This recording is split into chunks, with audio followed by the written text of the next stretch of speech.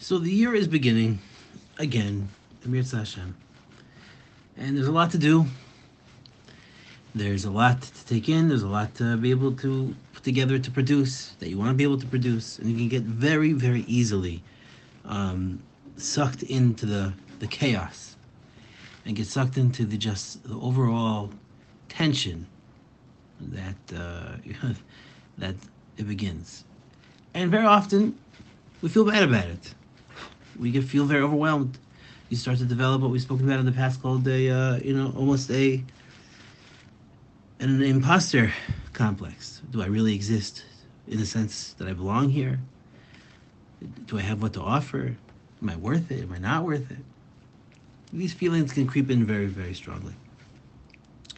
Now, the Mishnah says in Avis, the Mishnah says, you should run after a mitzvah, kala kebechamura, right? Meaning there's something called the stronger, more tougher mitzvahs, and then there seems to be the easier mitzvahs, the kala kebechamura, and we should relate to the kala like we view the greater ones, almost like everyone understands that you have to fast on Yom Kippur, so you should appreciate and maybe the things that we don't necessarily put so much of emphasis on, and so much culture, and so much awe is behind it, we should view it almost like it's Yom Kippur as well.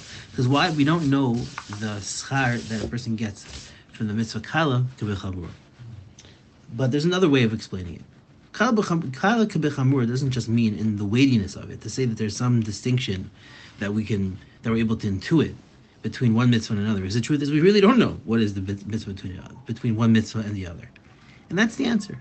That's the other interpretation, which is we should view the mitzvah kala k'bechamura, the mitzvah that seems to be a little lighter, that seems to be overlooked, that small aspect of the small thing that we do, we should view it like it's something that's mamish k'bechamura. It's like mamish Yom Kippur.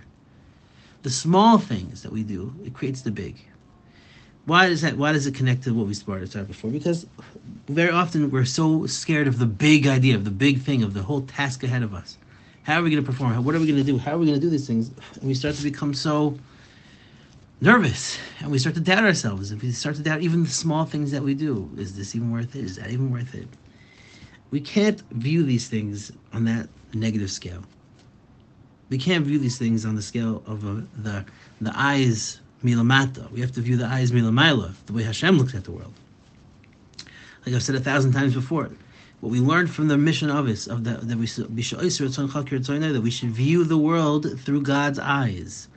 Meaning, instead of viewing it through our limited focus, we should view it from the prism of Hashem. That's the idea of Shema Yisrael Shem Elokeinu Hashem Echad. Of when we say Shema, we cover our eyes. We're saying, God, you're one. You are the only true existence. You're the one that actually defines reality.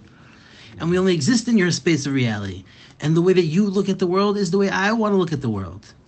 There's no such thing as big or small.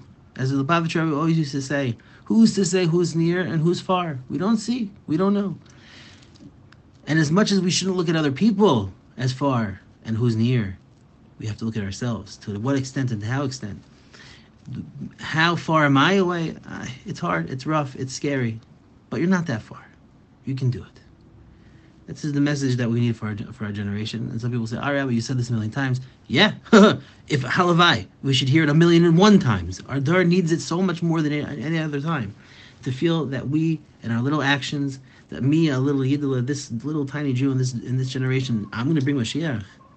I'm going to bring Mashiach. What do I have in comparison to the earlier generations? I'm not as smart as them. I'm not as honest as them. I'm not as believing as them. I'm going to bring Mashiach. And yet, still, it's expected and incumbent upon us that we should believe that the Mashiach is waiting at the door and we can bring Mashiach. The Rambam says in Cheshuva that you should look at the world, half